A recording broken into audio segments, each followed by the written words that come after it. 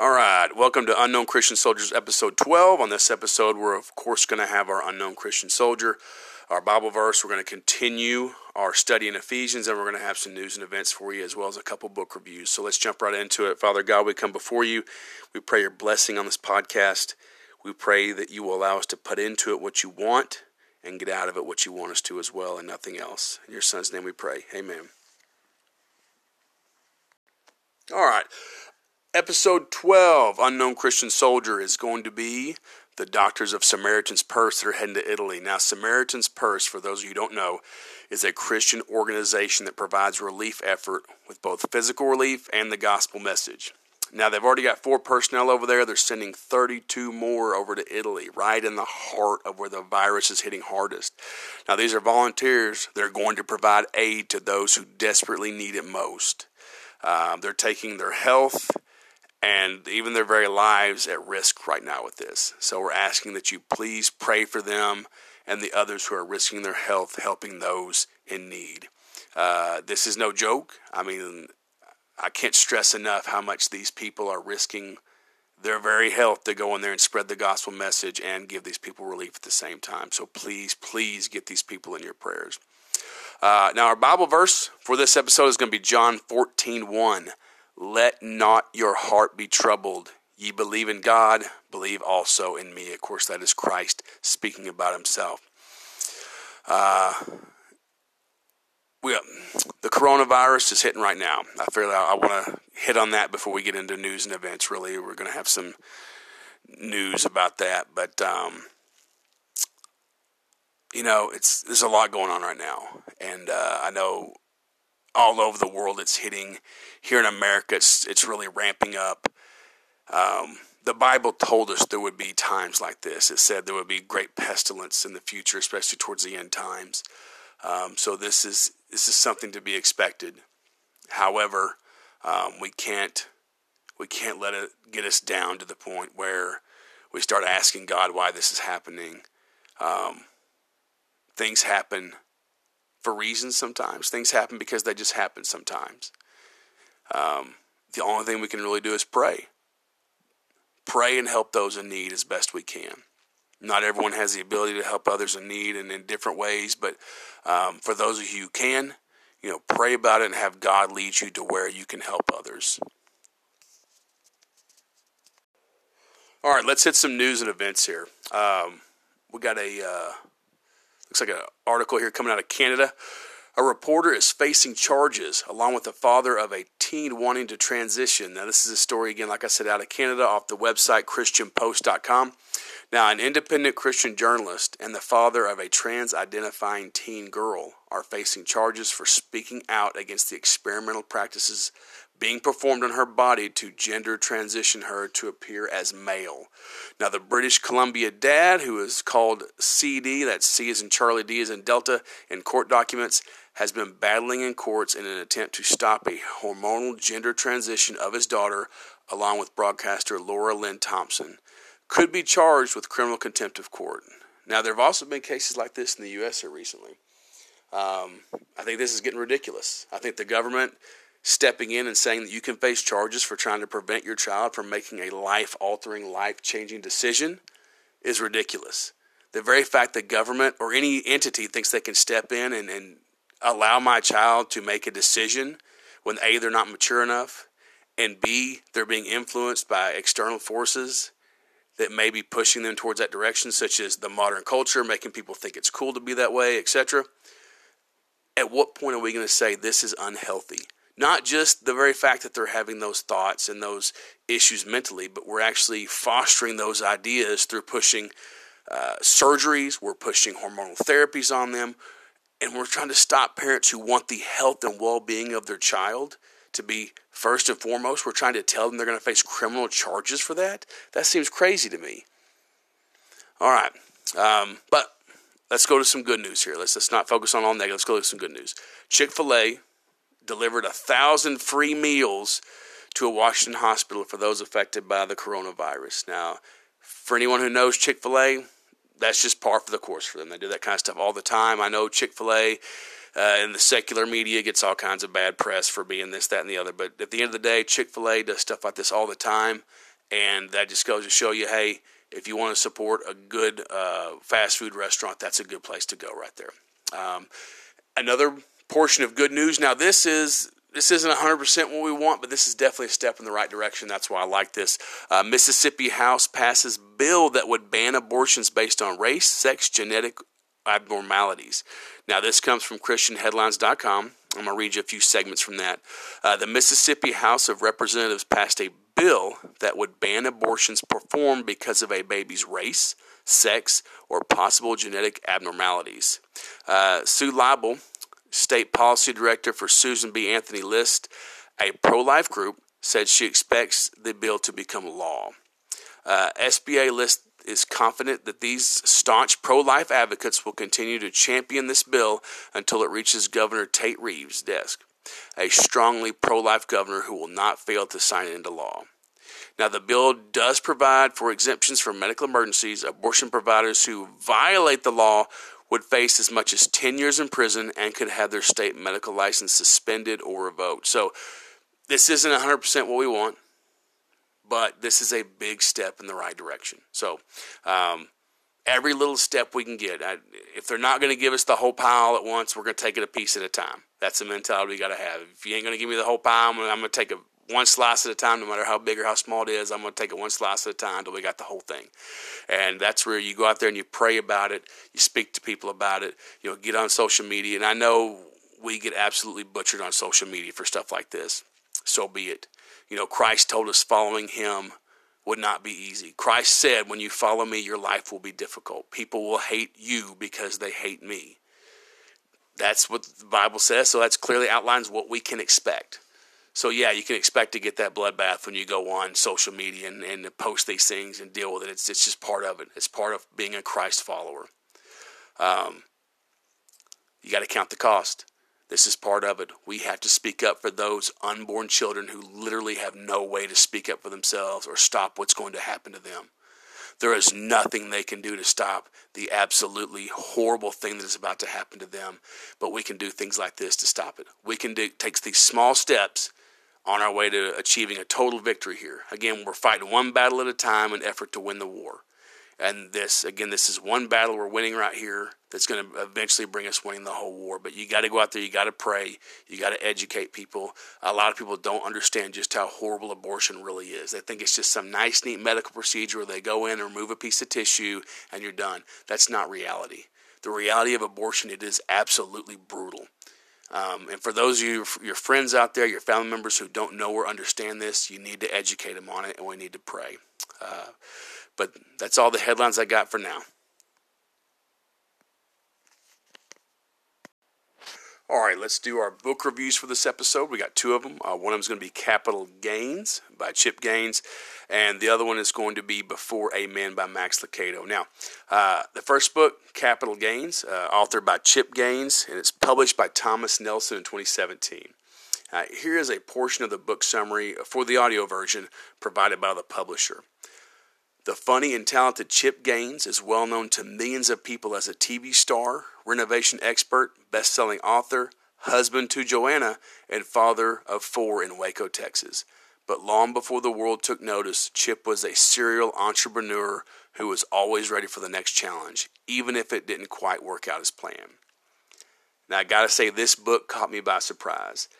It's marketed more as a book about success than as a Christian book. However, I have to say, it is about both.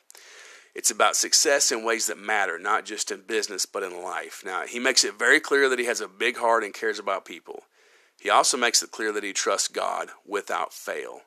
The whole book is about his good times and his bad, his failures and his successes, and how he and his wife simply trusted God all along the way. Now, they have different ideas of trusting God and other things in life. For example, Chip stated that he goes forward with a plan and just trusts that God will make it happen, while Joanna seems to wait on God to tell her to move. While these two have conflicting styles and personalities in many ways in many parts of life, they have learned to use each other's strengths and compensate for each other's weaknesses.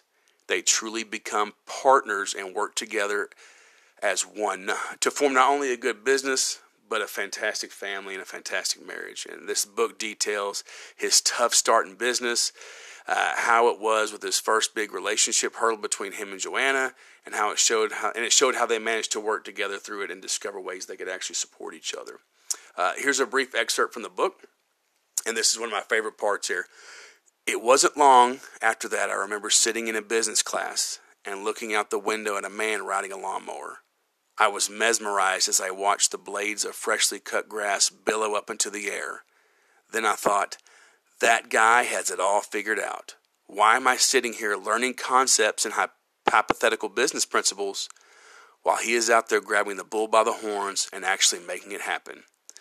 As you can tell, the book is easy to read and it flows very well. It's a great book, and I absolutely cannot recommend this book enough. So I highly recommend, if you get the chance to, get that print edition or audio.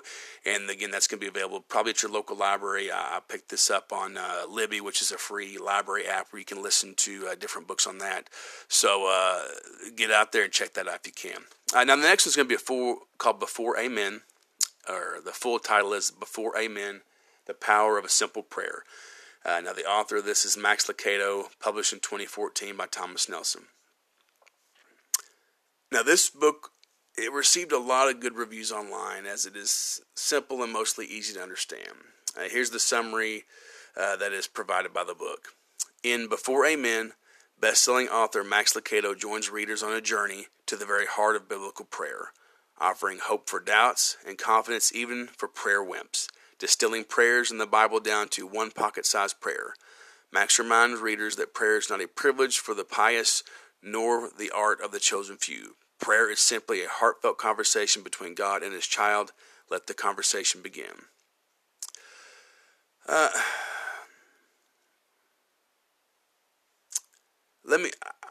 want to say that I look at this book as being divided up into two different segments. I look at this as the first half of the book and the second half of the book. Okay. I agree with the overall ideas and principles of the book. And I like the way Max Lucado tries to take all the drama and mystery out of prayer for those who aren't well versed in it. And there's some good and bad in this book. And I want to break down in those two halves. Okay, so the first half begins with some very reassuring thoughts and ideas for the reader. He mentions that most of us struggle with prayer, even him.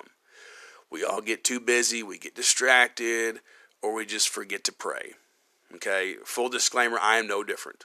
Absolutely, I am no different. I am just as guilty of that as starting a prayer. Next thing you know, I'm thinking about something else. Okay, but I do want to say that some of his analogies fall short, and I do want to point out a couple of them for discussion. Okay, now, for example, when Jesus turned the water into wine, he mentions the biblical story and does a good job of talking about bringing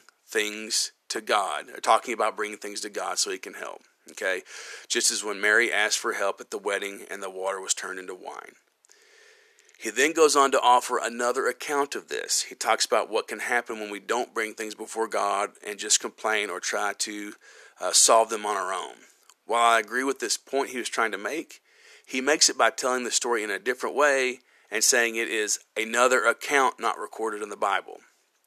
Okay, he never states that this is a fictional story that was made up to drive the point home.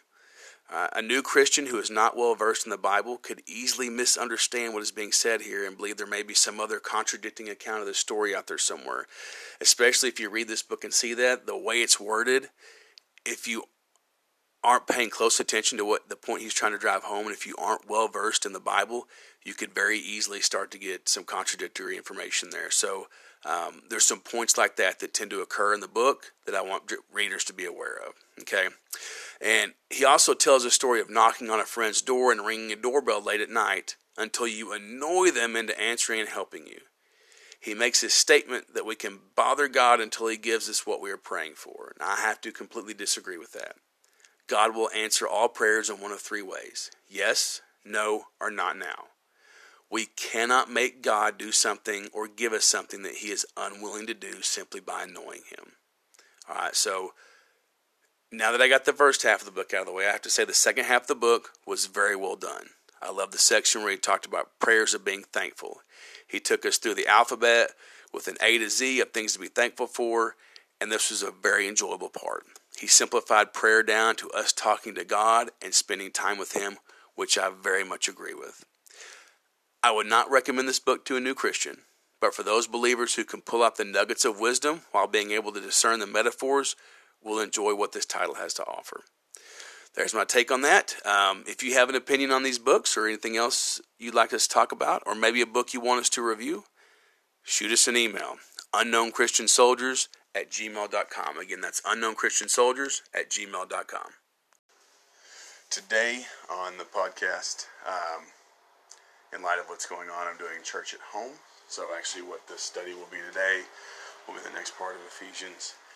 And picking up there will be me basically having a study with my kids today. So, all right, let's go ahead and bow our heads in prayer. Father God, we come before you right now and ask your blessing on this Bible study that we're doing right now.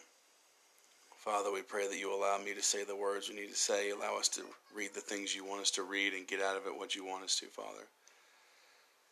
We pray right now that your Spirit will come upon us and bless what we're doing here and allow us to get out of it everything that we can. In your Son's name we pray. Amen. All right. So, Sunday school, we all did a study in Ephesians a while back, right? So, remember our study book? Okay, everybody shake your head yes. Okay. So, in Ephesians chapter 1, Paul reminds us of the clear essential truth of the gospel, and that is that God raised Christ from the dead. Okay? Paul gave us a clear picture of the before and after of who we are in Christ. And remember what Ephesians is. Ephesians is a letter to the church at Ephesus. Okay? It's a letter not just to the church at Ephesus, but it's a letter to the church as a whole. A lot of the letters that Paul wrote are basically letters not just to those churches, but letters to the churches as a whole, both past and present. Okay? And it's written in a form that we find kind of odd today. Some of it seems like it's grammatically doesn't make sense, or like it's one long run-on sentence. I mean, a lot of it just doesn't seem to make sense when we read it because of the way it's structured, or it looks odd to us today. I was told that the letters were written like this due to the cost and lack of the parchment paper that is written, especially if this was one of the ones that was written while he was in confinement. Okay, our associate pastor was discussing this in Sunday school one time, and he stated that when people wrote letters in those situations or during those times, they would write small. The letters would be, words would be almost right up against each other. I mean, literally, they would just cram as much as they could onto one side of the parchment, flip it over, and keep doing the same thing on the back side. I mean, just cramming as much information as they possibly could until they saw that they're coming near the end of the letter, and then they would start concluding, or into the parchment, and they would start concluding their information at that point. So sometimes maybe they couldn't quite get the last point across before they had to start concluding. I mean, it was just the way it was back then. That was normal. That was accepted because that's what they had to work with. So that's why some of the structures, some of the ways it's done is the way it is. Now, this is a stark contrast to what we do today. Okay, brief little emails, text messages that are all abbreviations. BRB, WID, all those things. We try to do as little information as possible in the smallest segment as possible. Versus what they had to do is cram as much information as they could into that segment right there. Versus us trying to do as little as possible to communicate with each other. I mean, how many times do we, especially right now, if everyone's stuck at home, do we go long periods without talking to anybody? So let's go and get into our reading. I'm reading from the New American Standard Bible, which is, as far as translations to English goes, this is the most accurate and literal translation into English that there is. Nothing against King James and anything like that, but I do prefer this translation for a lot of things. So let's look at Ephesians chapter 2, verses 1 through 10. And you were dead in your trespasses and sins, in which you formerly walked according to the course of this world, according to the prince of the power of the air, and of the spirit that is now working in the sons of disobedience. Among them we too all formerly lived in the lust of our flesh, indulging the desires of the flesh and of the mind, and were by nature children of wrath, even as the rest. But God, being rich in mercy, because of his great love in which he loved us, even when we were dead in our transgressions, He made us alive together with Christ. By grace you have been saved, and raised us up with him, and seated us with him in the heavenly places in Christ Jesus.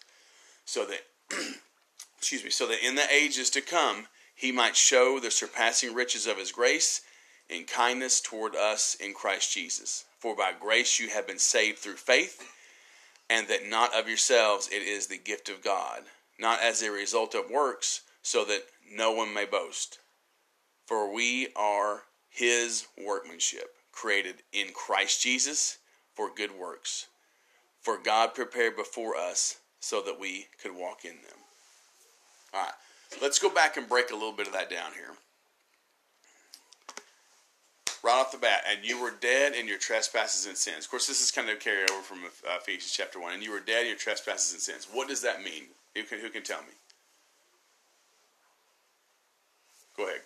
I think it means like you sinned, so you were separated from God, I guess. Very good. So, spiritually, when you sin, you are spiritually dead. This isn't talking about physical death.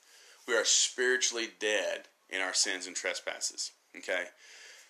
In which you formerly walked according to the course of this world, according to the prince of the power of the air and the spirit that is now working in the sons of disobedience. Okay? So, you formerly, this is the Christian church there at Ephesus. You know, they are Christians. They have salvation. All right? They've accepted Christ's sacrifice as their own. All right? So they formerly walked according to this course. Okay? And it goes on in verse 4, but God, being rich in his mercy because of his great love with which he loved us, even when we were dead in our transgressions, again, go back to what you said, made us alive with Christ. By grace you have been saved. We are made alive. We were dead in our transgressions, dead in our sin, and we were made alive again through Christ and his sacrifice, spiritually alive.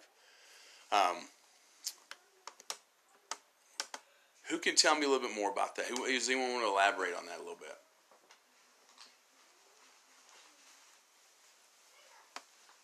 So what does it mean is not as a result of works so that no one may boast? Who can tell me a little bit about that? It's saying basically not just by doing good things so that you can't just go out and say I did all this. Or like being, like if you were rich and you just made videos of you handing people money, and you can't, it's basically saying so you can't boast about doing that things. It's your salvation isn't by, you're right, your salvation isn't by doing things like that. It's not so you can go out there and say, hey, I did this and I did that, and that's why I'm such a good person, I deserve to go to heaven. You're absolutely right. It's not so we can boast. It's not through us. All right. Most, if not all, major world religions have one thing in common. Does anyone know what that is? Okay, it's works-based salvation. It means you go to heaven, you are saved, you have your salvation because of the things you do. Now, what are the issues with that? You may not be good enough. Okay, because you have to be good enough. What if you didn't pray enough? Because you must pray enough. You have to pray in a certain way. You know, you have to outweigh the good with the bad that you've done. You know, there's all kinds of different world religions that have these different beliefs in that. How do you know if you've done enough? I mean, at what point do you know if you've done enough to outweigh your good with the bad? Did I pray enough in the right way, or these other things? Okay, how do you know when you've done enough? According to these other religions, it said that Islam's founder Muhammad was worried on his deathbed that even he wasn't good enough to go to heaven. He was supposed to be Islam's premier and founding prophet. So how could anyone who believes in Islam, who believes in that religious belief system, how could they have assurances that they are going to heaven if even he couldn't? I mean, that doesn't make sense. So, again, we won't get into how the false religion of Islam began. Okay, it actually talks about in the Bible how the lineage came down to Muhammad through that, but with Ishmael. But we'll get into that some other time. But these verses tell us that Christianity is unique. The verses we just read tell us Christianity is unique in that we cannot do enough good to get to heaven. It's physically and spiritually and emotionally impossible to do enough good to go to heaven. Okay? For by grace you have been saved through faith. Remember, we were offered this gift of salvation through faith, not through what we've done and not through works, not by things that we do. Okay? And there's a lot of verses that point out that we all fall short. Okay, like who knows what Romans 3:23 is? Anybody? Right. Romans 3:23, for all have sinned and fallen short of the glory of God. What does that tell us? That we all do bad things. That's right. We all do bad things. Everybody. Everybody does bad things. Okay, everybody sins. Romans 3:10, as it is written, none are righteous. No, not one. That means not one single person on this earth is righteous. Not one. You have to be righteous to go to heaven. Okay? Romans 1:32, who knowing the judgment of God, that they which commit such things are worthy of death, not only do the same, but have pleasure in doing that. Means not only do the people do these things that are worthy of death, knowingly, but they take pleasure in doing them. Okay? So again, let's go back to these verses right here. We've all sinned. No one's righteous, and since you have to be righteous to go to heaven, no one is, so we can't go to heaven that way. And most of us, even knowing the judgment of God, still commit sin. Okay? When we stand before God in judgment, if we're judged by our life and our sins, none of us are going to pass that test. Not one of us. We will all be found guilty and we will all go to hell. We'll all be condemned for that. All right? Not even Paul. Paul, who's generally considered the greatest of all the apostles, not even he could pass that. He was said to be chief of sinners, or in the NIV it states, I am the worst of these. Even he, after having the absolutely amazing and miraculous experience with Jesus that occurred with him, which I encourage all you kids to go in there and read that, okay? Even after his experience, he still had issues where he sinned sometimes. He even felt that he was the worst of sinners. He was the chief of sinners. None of us have what it takes to get into heaven based off of keeping the law. That's the Jewish traditions and religious beliefs are, or being good enough, or praying enough, or giving enough money, or whatever else is. None of us are going to be found worthy of going to heaven through that. Okay? What this means is that only through Christ, who interceded on our behalf, can we be found righteous. Again, only the righteous can enter heaven. If we are not righteous because we have sinned, we must have someone who can make us righteous or have some way to become righteous, and that's through Christ. He took the punishment and was the ultimate sacrifice for our sins to cover them all, both past, present, and future. All right? He was the one who atoned. He's the one who took the punishment. He's the one who covered our sins for us if you will accept that sacrifice. If you will accept what he did to cover your sins, then you will be accepted. You are saved. You have your salvation. Okay? This is how we will be able to stand before the Father in judgment and be found worthy. Not because of what we did, but because of what Jesus did. For grace you have been saved through faith, and that not of yourself. It is the gift of God, not as a result of works, so that no one may boast. Like you said a moment ago, it's about talking about all the good things you did. Doesn't matter how much good things you did. You could be the most amazing, giving, wonderful person on the earth. You could be Mother Teresa. You could be whoever, You're still not worthy of heaven. Only Christ can sanctify you and make you righteous and make you worthy of heaven. That's it. Okay? Jesus said in the book of Matthew, chapter 7, verses 22 through 23, when referencing the judgment. Here's exactly what the words of Christ are. Many will say to me in that day, Lord, Lord, have we not prophesied in thy name? And in thy name have cast out devils, and in thy name done many wonderful works. And then I will profess them. This is Christ himself saying he will say this to those people in those days. And then I will profess to them, I never knew you. Depart from me, ye that work iniquity. These are people that said, look at all these things we did. Look at me. Look at what I did. Look at all the great things I've done. Okay? Look, we cast out devils. We've done many wonderful works. We've done these things. Haven't we done all this stuff? And Jesus will say to them, get away from me, I never knew you. And they will be cast into darkness. That's a scary thought to think you've done all these wonderful things, then you stand before God and he says, get away from me, I never knew you. We are all dead in sin until we accept Christ. Again, Romans 3:23, for all have sinned and fallen short of the glory of God. We all need a Savior. And that's why Christ came as a man and paid the price for our sins. We all know John 3:16. What's John 3:16, anybody? Yeah, for God so loved the world That he saved his only, or gave his only begotten Son. For whoever believes shall not perish but have eternal life. There you go. Very good. What does John 3:17 say, though? For God did not send his Son into the world to condemn the world, but in order that the world might be saved through him. Very good. Very good. John 3:16, for God so loved the world that he gave his only begotten Son, that whoever should believe in him should not perish but have eternal life. And then John 3:17, for God did not send his Son into the world to condemn the world, but to save the world through him. Christ came not to condemn the world. Our sins already condemn us. Christ doesn't need to come condemn us. We condemn ourselves. Christ came to free us from our sins. Remember, the Jewish people thought that the Messiah would come to free them. And he did, but in a different way. Their idea was the Messiah was going to come and was going to free them of all the oppression that they had and throw off the Romans from them. And they were going to and get rid of Caesar and be powerful and military-like. And that was their idea of this Messiah that was going to come. I mean, the Messiah did come. And he did conquer, and he did free, but not in the way that they wanted. He came to conquer death and sin and free them from it.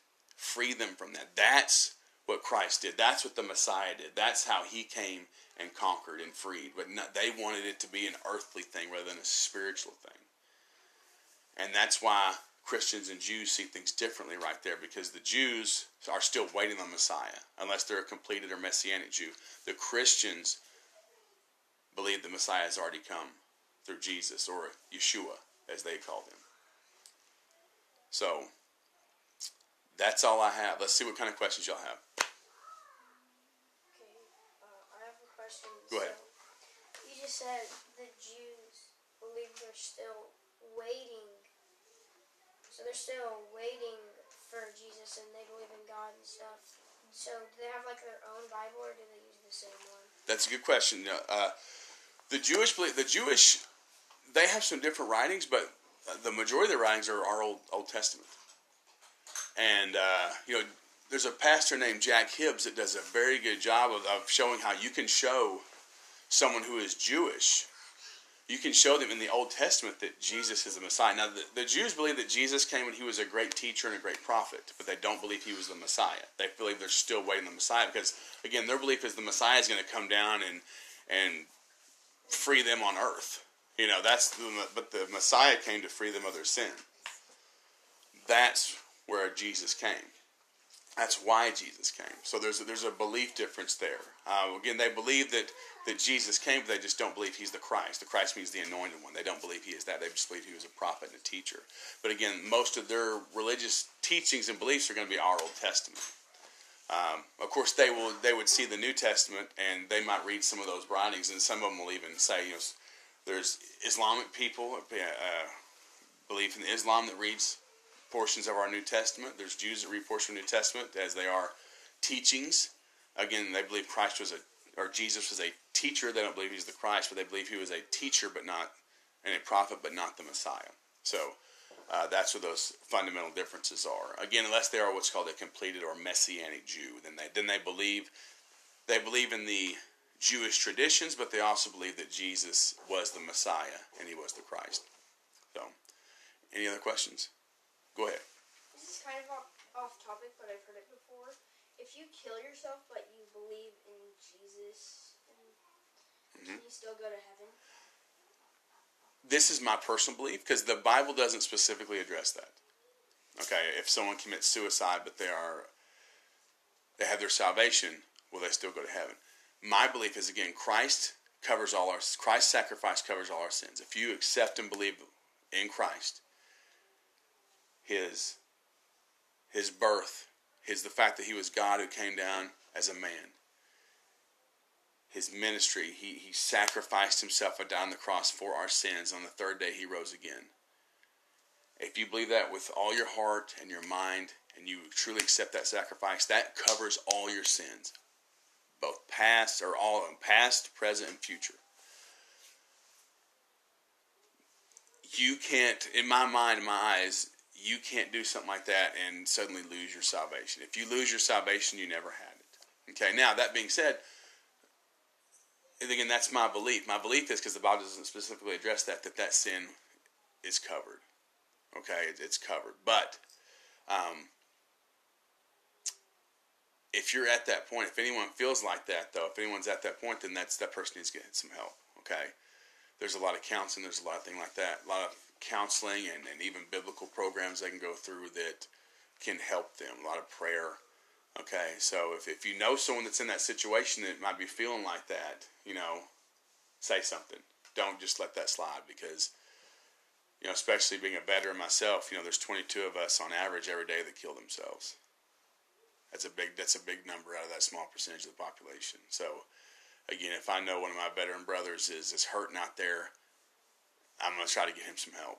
Same thing for y'all. If y'all are at school and y'all see someone they're saying stuff like that, or they're acting in a way that makes you suspicious of that, you need to say something. Okay? Get that person some help. All right?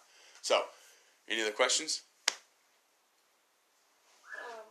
Like, if you have your salvation, is it still possible to, not get to heaven? No, because the Bible says in a few different verses, it says you are sealed to the day of redemption. And number 2, it says that God has us in his hand. And no one can snatch us from his hand, is what it says. No one can. No one can come and take your salvation away from you. No one can come and snatch you out of God's hands. Now, the reason why the seal is so important, it says sealed to the day of redemption.